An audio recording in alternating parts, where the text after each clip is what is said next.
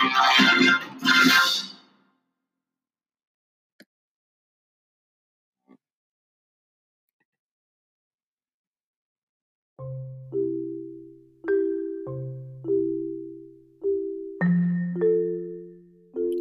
and welcome to Serrated Edge.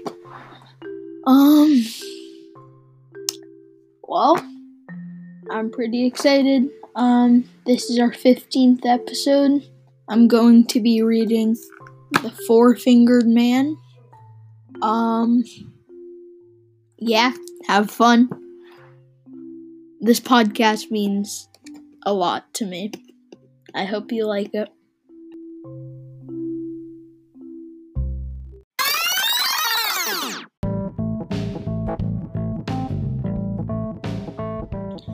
The Four-Fingered Man. Chapter 2. Arg! Metal crashed to the ground, followed by the sound of shattering glass.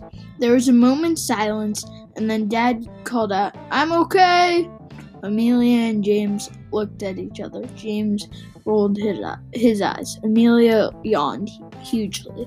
She thought she'd been exhausted yesterday, but that was nothing compared to how she felt after her first night sleeping in the hotel.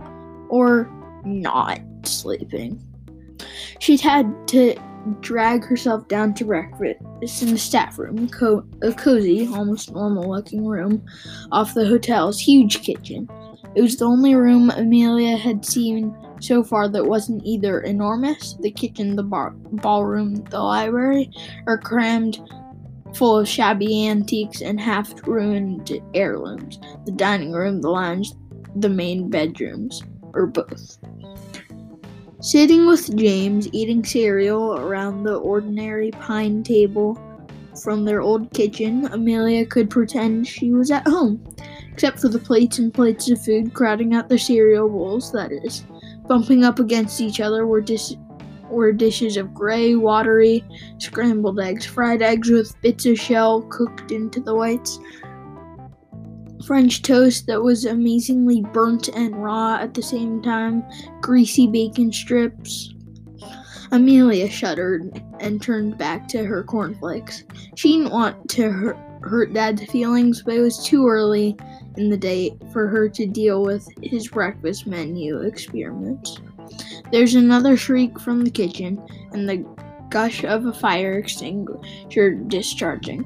Amelia paused with her spoon in midair. The smoke alarms began to screech. "Well, at least we know something works," said Amelia, covering her ears.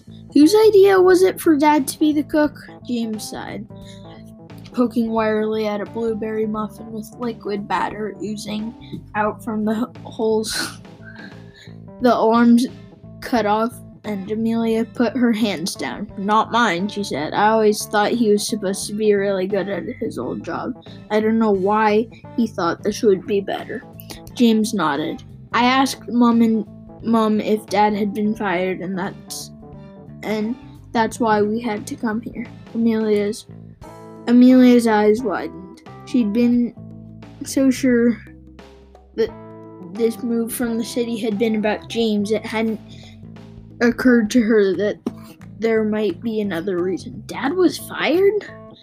Mom said no. Actually, she said this is a kind of promotion for Dad. Amelia stared at him.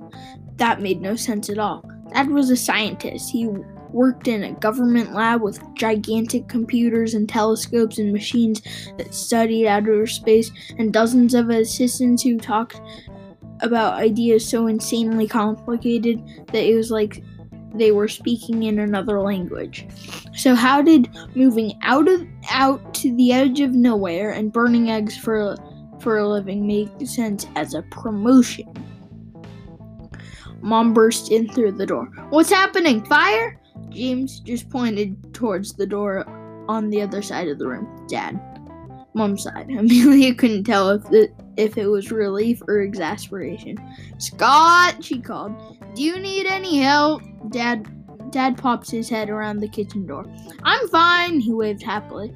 A dish towel was wrapped around his head, and Amelia saw that it was blotched with blood. Just learning the ropes. Mom raised her eyebrows and followed Dad into the kitchen. Come on then, tell me what you've done to your hand. Amelia looked at James. Definitely wasn't a promotion for Mom. James shook his head in agreement. Mom had to quit her job as a diplomat to come here, and she loved being a diplomat. There was another strange noise. This time, a low groaning buzz that came from the front of the hotel. Mom poked her head out, puzzled. What was that? Oh! Her face cleared. The doorbell. It must need a new battery. After Tom's comment the day before, Amelia had been worried the hotel had no electricity at all. She'd been dreading, silently of course, no need to tell anyone, a night in a deserted hotel with only candlelight, but it turned out the electricity was running fine. Simple things worked, like the lights. Well, simple things like the lights and hot water and the toaster worked without a hitch. But just as Tom had warned, anything more complicated, a computer, a microwave, even a bedside clock, seemed to act very weirdly. James had tried all night to text his friends, testing different locations around the hotel, going out in the grounds, even climbing onto the roof, but in the end he'd given up. Mom walked out to the lobby, and there was an ominous creak as she opened the main doors to the hotel. Amelia stayed where she was. She had enough new things to think about without seeing who was at the door. 5 seconds later, though, a boy about her age exploded through the staff room door, bellowing, "Whoa! This place is awesome!" James just stared at him like he was way too cool and grown up to respond, but Amelia couldn't help grinning. "Charlie," called a voice from outside. "Slow down! Where are you?" Mom came back into the staff room with another woman just as Dad wandered out of the kitchen. Somehow his trousers were now wet to the knees and he had flour in his hair. When he saw the boy and his mom, he smiled cheerfully. "Hello, you caught me making bread, Scott," said Mom. "This is Mary Flores and her son Charlie." She turned to Amelia and James. "Mary's going to be helping us around the hotel." "Hey!" Charlie sat himself down next to Amelia, and before she could warn him, he took a cinnamon roll. He bit into it, crinkled up his nose in surprise, and then shrugged and kept chewing. The adults wandered off to Mom's office to talk business. Hi, said Amelia quietly. "I'm Amelia, and this is James," said Charlie, muffled by the half a roll in his mouth. "Yeah, I know. Mom told me." He grabbed her arm, swallowed hard, and said, "I can't believe he's real." "Who?" said Amelia. "James?" "No," Charlie snorted. "The caretaker, the old guy with the eye patch. We passed him on the driveway." "Oh man, I thought he was just a story." "That's Tom," said Amelia.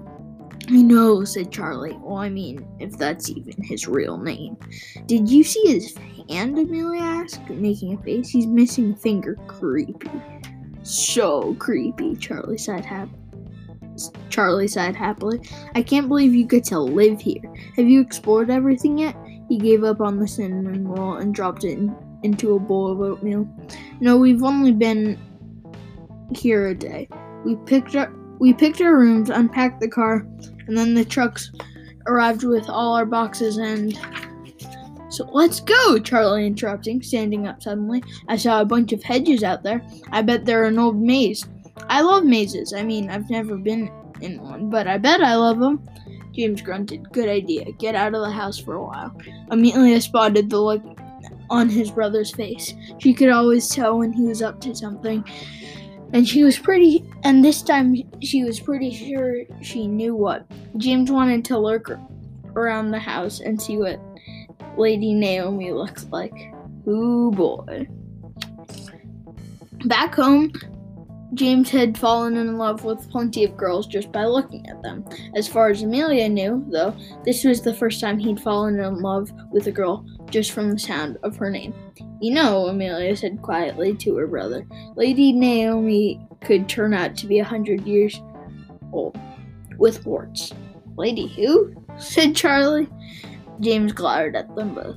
Amelia got up from the table. Hey, how about that maze, Charlie? Yeah, Charlie was already bounding to the door. See ya, James. Amelia laughed as she ran after him. Charlie seemed kinda nuts, but he was definitely going to be fun to have around. Maybe she wouldn't feel quite so worried or spooked by the hotel with him charging around the place. They ran together through the lobby, and for the first time since they arrived, the booming echo of footsteps in the empty space didn't feel lonely. They were just sprinting at full pelt through the doors, about to leap off the top step of the veranda to the driveway below when Charlie's mom let out a piercing whistle. Charlie stopped dead. Oh, man. Amelia saw all three parents wander out of the hotel. Time to go, Charlie, his mom called. But we only just got here. And we don't start until tomorrow, so why don't we give Amelia and her family some time to themselves? But Charlie, I'll be working here every day of the week, and you'll be coming here every day after school with Amelia. But that won't start until tomorrow. Charlie heaved a sigh. Okay. See you in class tomorrow, Amelia. How do you know we'll be in the same class? What do you mean? Said Charlie. Of course we'll be in the same class. You'll see. That's all for now.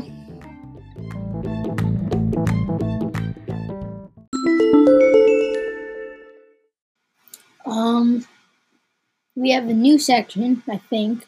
I don't know if we'll carry on with it, but at least we have it in this episode. It's a section where we have words that we like and think is cool. Today the word is umpteenth. It's kind of an exaggeration. It's just used to describe a big amount. Umpteenth, everyone. Bye. And that's our show.